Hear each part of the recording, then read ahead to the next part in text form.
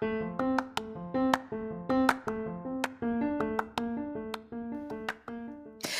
there, and welcome to the daily podcast where wisdom smacks us with kisses or love taps. I'm Michelle Spiva, a wisdom strengthening coach, your host, and practical priestess of wisdom. Mwah.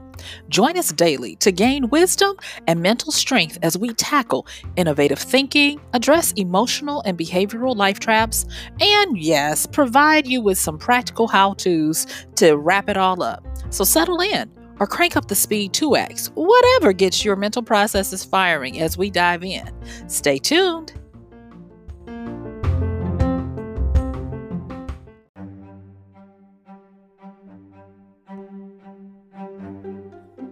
Hey there, it's Michelle Spiva, your practical priestess of wisdom, and I want to ask you a question. Do you struggle to get started on a project that's supposed to be simple? Or maybe your mind goes off on all these different options, what ifs, and what abouts, or the necessary must haves to a topic or project that you need to get started on. Or maybe you just sit there and get overwhelmed by all of the things that you have to get done on your plate. Well, I want you to join me on the flip because if that's you, we're going to be talking about how to do simple things with a complex mind. In today's world, it is not your fault that your mind is so full of so many things. But we're going to have a quick little conversation with a few applications to hopefully help you get that untangled so that you can actually either get started, keep going, or even get finished on what it is you're doing. So I'll see you on the flip.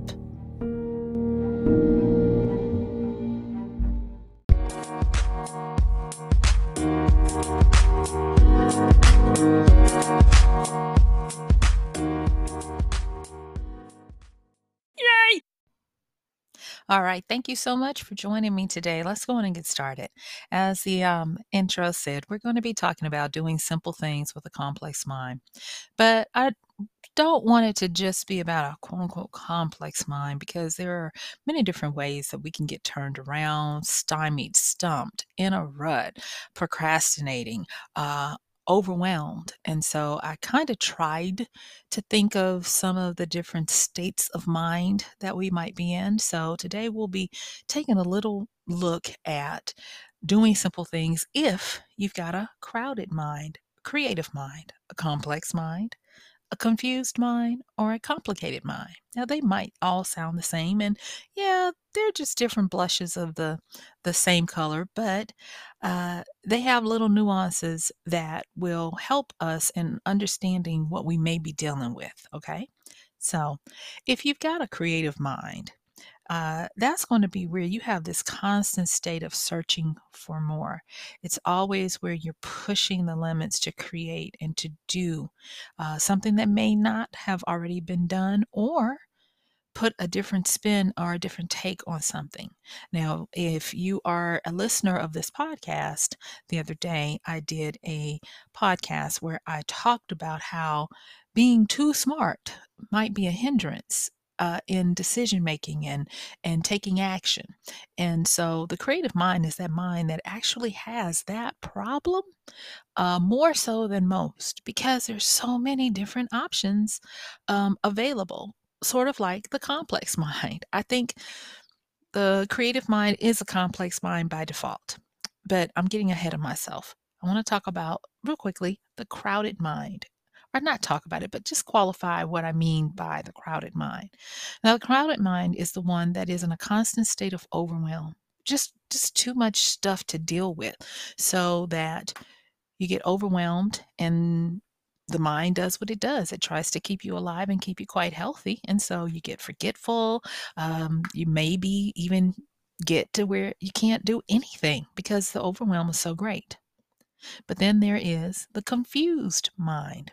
Now, a confused mind is that mind that's in a constant state of chaos and disorder.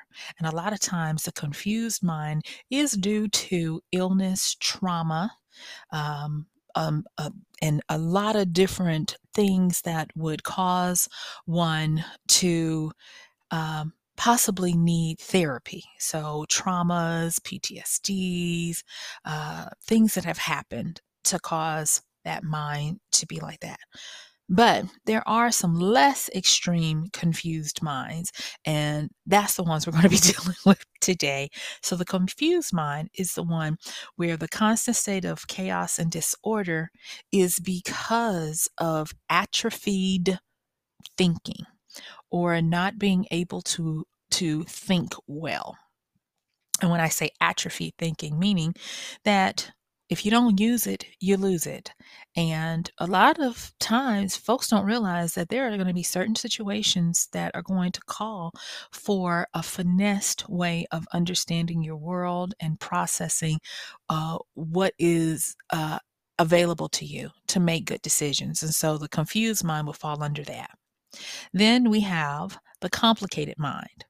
So the complicated mind is the mind that's in a constant state of competing with a state of competing thoughts and cognitive dissonance, meaning that you're trying to hold two opposing views that are in conflict with each other.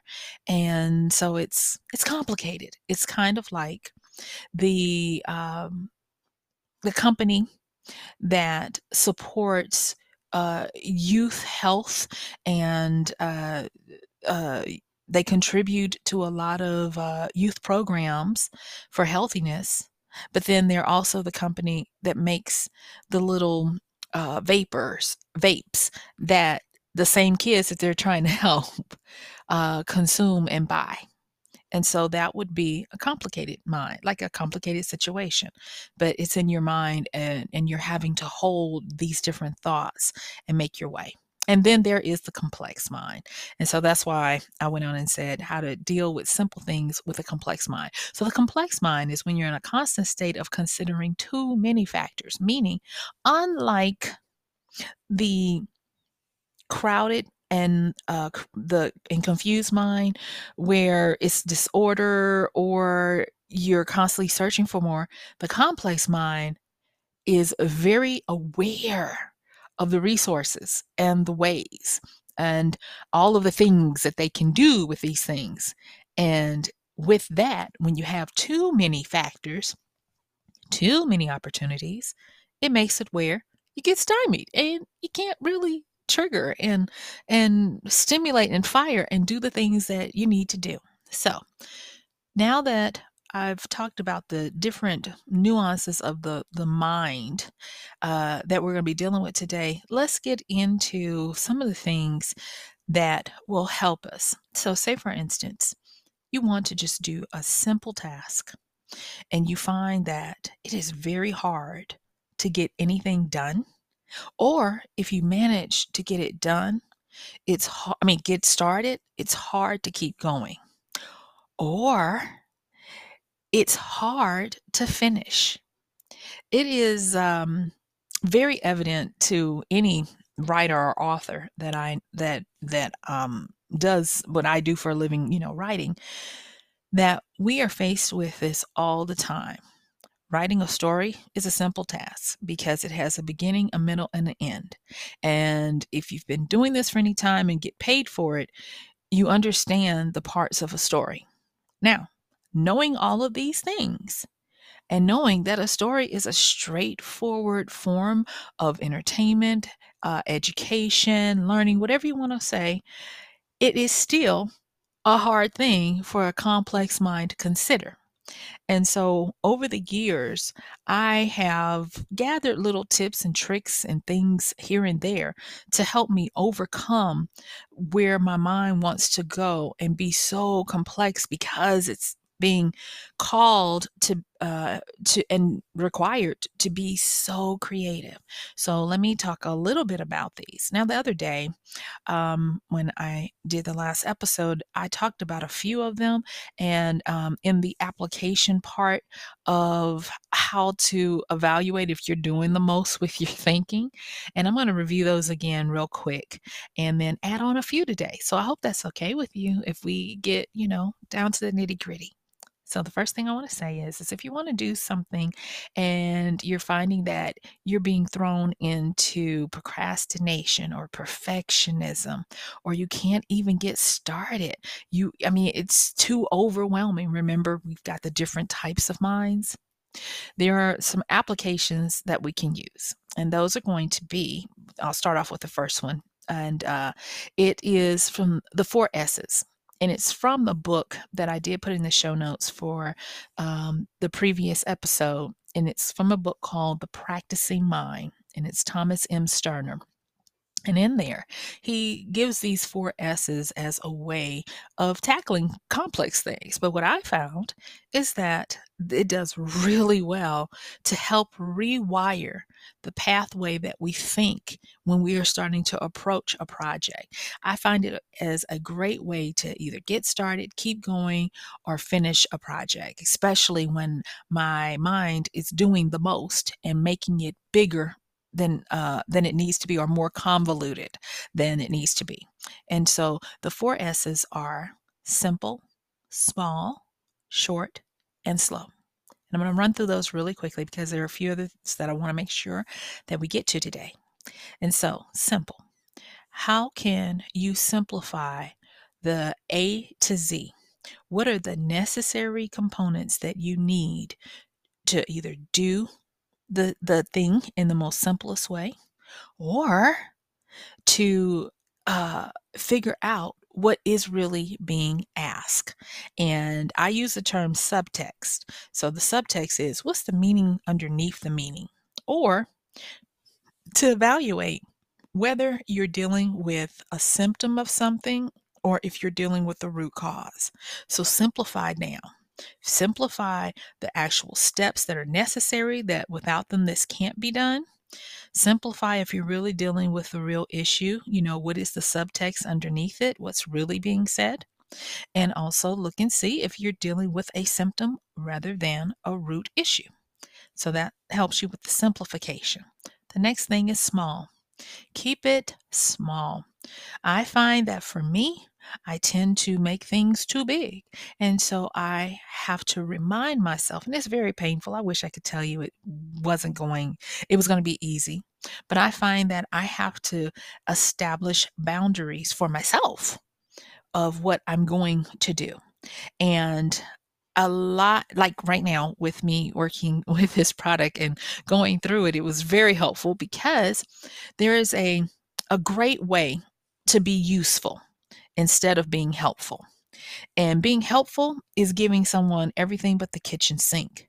But being useful is answering the specific question or problem that they need help with. And so with keeping things small, that's what you're doing. There is a great saying that you may already be familiar with, but for entrepreneurs and people who work for themselves, what we do is we get really good at, or we're supposed to, we get really good at finding one problem and presenting one simple solution that works for that problem. So when I talk about the small in these four S's, that's what we're talking about. One problem, one solution. Do one thing at a time and complete it. And so when you think about small, think about it is the antithesis of multitasking. It is to be able to stick to one thing at a time, do it well, complete it, and then move on. So the next part of the four S's, so we've already talked about simple and small. The next one is short. And when we talk about short, brevity is the key to genius. Being able to shorten any kind of process means that you have a keen understanding and discernment. And I'll talk a little bit about the wisdom path again, but you have a keen discernment to be able to extrapolate out all of the fluff. And that takes a lot of practice. And I'm not going to say it takes a lot of time for you, but it takes a lot of time for me because I'm still learning to develop that muscle that I can call on command. But to be able to keep something short means that it takes a lot of time. There's this famous saying, and I'm getting ready to butcher it because this is off the cuff, but maybe it was from Descartes, Rene Descartes, who wrote a letter to someone, and it is said that in the letter, he said, "I would have written you a note, a short note, but I didn't have enough time." And so when you have something short, it's very concise, succinct, and impactful and potent. And so when you're looking at doing this simple thing with all the stuff you got going on in your mind, one of the things that you'll find is that you'll spend a lot of energy on trying to keep it short. And the reason why you want to spend this energy is because inevitably keeping something short and to the point is going to prove to be both efficient and effective. When we don't take the time to make it as short as possible, we tend to dilute what we're doing. And so the impact that we wanted to have on the simple thing that we wanted to accomplish, it is done away with. So then slow. Now I like slow. And the reason why I like slow is because slow returns us to the time of the masters. In that book, The Practicing Mind by Thomas M. Sterner, he gives an example. He's a musician and a repairer of fine instruments. And he gives an example of this idea of slow. And that was he had a colleague that sold Yamaha pianos. And he went over to the factory. And when he got to a certain area that was very critical to the what made the Yamaha piano so great, he expected to see an assembly line and a lot of people, only to find that there was one person and he was not in a rush. And the guy asked him, well, what is your supervisor going to say? What's your quota? And it did not compute to this Japanese man. And he was like, why would I need a supervisor to tell me how to do my job? Because he, of course, asked him, why do I need a supervisor? And of course, he said to tell you how to do your job. And he's like, well, why would I have this job if I don't know how to do it? And what he ended up learning from that exchange was that this man did not let this piece that he would work on, he would not release it until it was done to his expert specifications, no matter how long it took. And so, borrowing from that, we have been socially conditioned to value speed over quality. And in these four S's, when you're finding that your mind is just out of control, it is thinking 1,000 miles an hour, there is a quality issue because you're focused on quantity and it may not be your fault because everywhere you look, that is being reinforced. We have words like hustle and grind and all of these different things to denote movement and aggressive accomplishment of things, when going back and being slow is going to win the race. That brings me to talking about, are you the tortoise or are you the hare? And do you think you're the tortoise when you're actually the hare? When you're using these four S's of simple, small, short, and slow, it requires that you employ wisdom.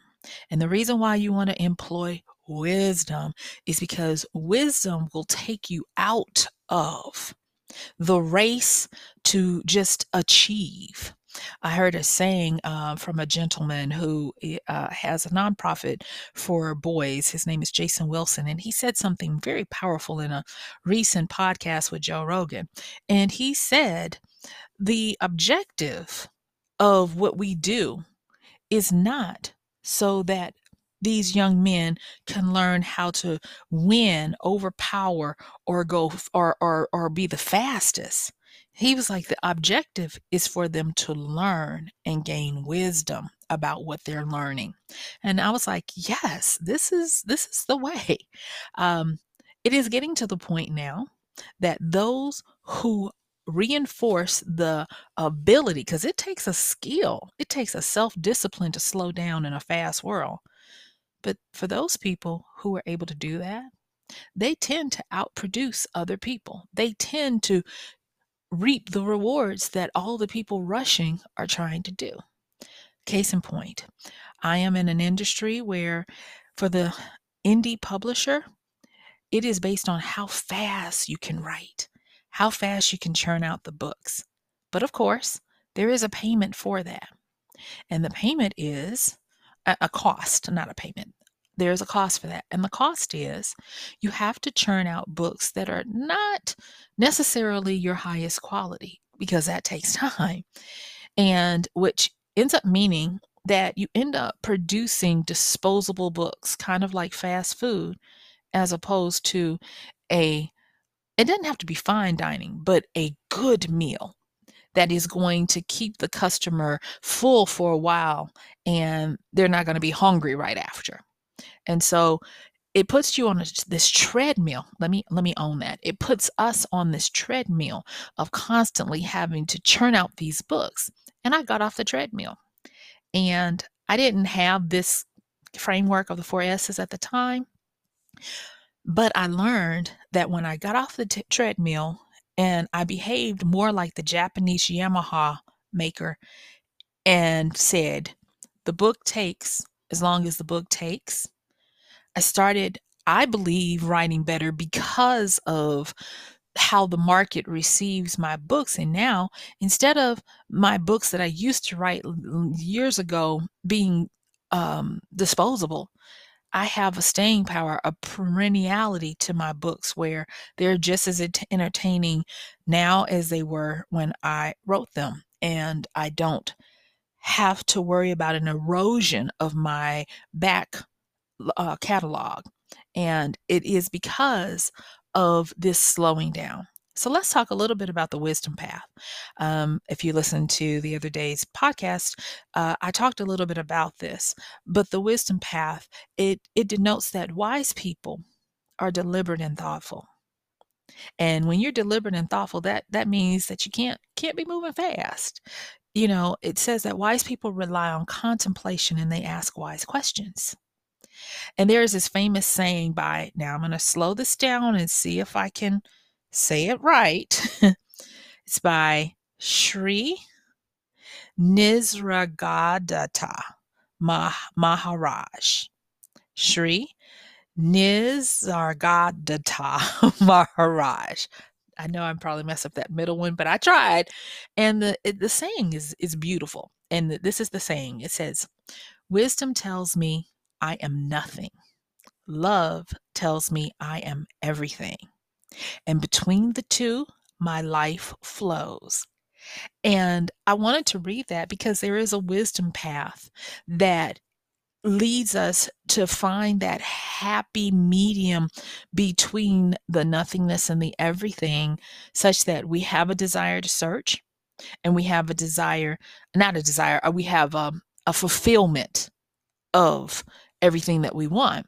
And so when we have that wisdom path, it causes us to use keen judgment so that we can decipher what is for us and what is not.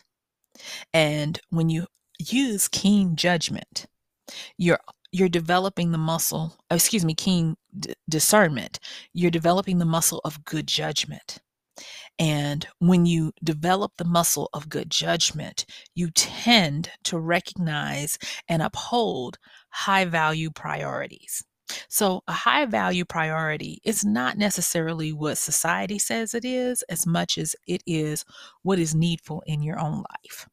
And so, if you have a high value priority that says for you, there are three things that you must work on, and those are your health, your ability to communicate, and your literacy of how you do what you do.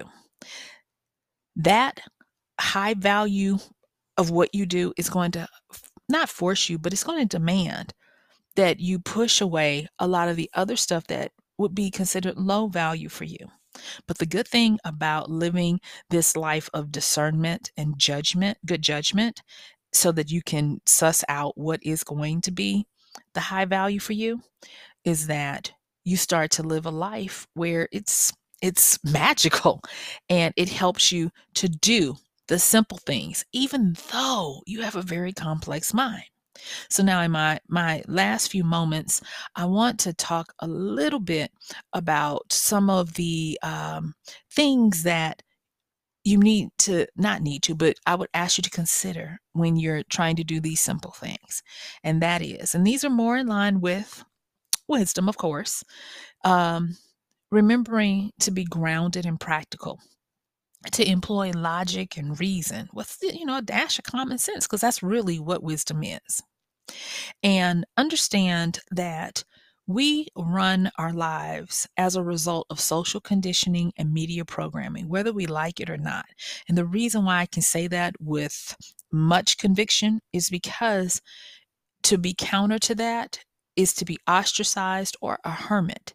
And there are many reasons why it's advantageous for us to be able to get along in society. So there's a certain amount of conditioning and programming that we operate in. Now, here comes the rub: being able to pull back and understand when we're doing too much that causes us to have these overwhelms, complications, cognitive dissonances, and all the other things. And so, what I'm going to say is this: is that when you're doing an evaluation, and that's the best way I can name it, of how to do simple things, get them done, look and see, have you fallen prey to assertive planning? Excuse me, aggressive plotting instead of assertive planning? Have you fallen a prey to aggressive bullying your way through to get projects or accomplishments done instead of assertive building? And have you fallen on the side of being identified by what you do instead of by who you are? I ask these questions. And the reason why I ask these questions is because it makes us blind to those shadow areas, the boogeymen in our closets that are driving us to do what we do and causing us to just get more and more complicated in our thought processes and the like. And we have to be aware of that, because if we don't, then we will experience more of the traumas, more of the complications that would cause us to have confused minds. And so I know this is kind of deep. Let me see if I can lift it up a little bit. And so I want to leave you with this. And this is by, and I've talked about him in other podcasts, Dr. Anders Ericsson. And he has a book called Peak. And I love this book because this book was one of the books that really helped me to get a hold of myself. And in it is what is called deliberate practice. And deliberate practice has a framework, and I talked about it yesterday. This is the simplified version of what Dr. Anders puts in his book, but it's called the DOC: do, observe, and correct. And so when you're trying to just do your simple little thing, do it. Observe what you're doing. Make note of where you missed the ball and then go back and correct.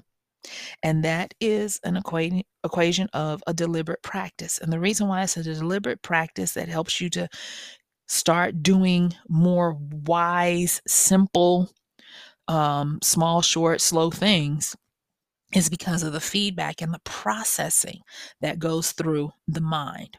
I don't have time to cover what happens when a complicated or a complex mind endures a task emotionally. But what I will say is that new research, because you guys, I love my research. New research is showing that instead of managing or controlling emotions, we rather, in our process, in the mental processing, we react to emotions. And so being able to be that self-aware to react to our emotions in a way that helps us to fire and actually do is part of the process of deliberate practice, because deliberate practice allows you that part of observing what you do with a gentle critique to correct what you've done.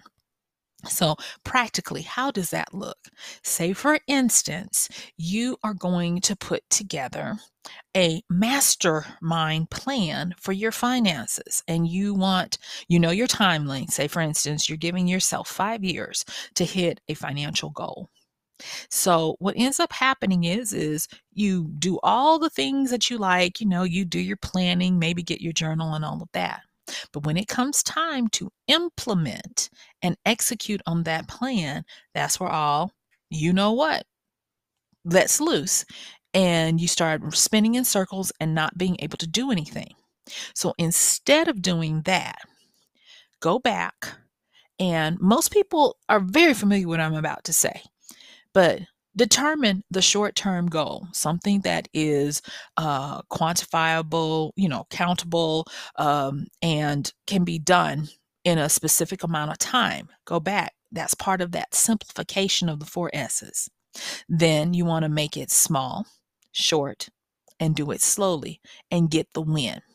And while you're doing that, be cognizant of your emotions and how you're reacting to them, because new things usually cause us to react by fear or anger, and they can express themselves in myriad ways. So instead of trying to power through, notice how you react to those emotions and do the correction on your reaction to the emotions.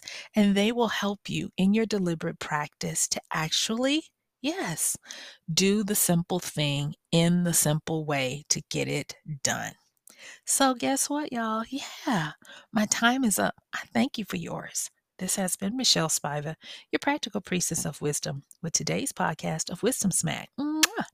Thank you so much. Don't forget to check out the show notes, like, subscribe, comment, and I will see you soon, because I am so ready for all of us to get a fresh kiss, a wisdom smack kiss. So I'll see you on the flip. Thank you so much. Have a great one. Bye.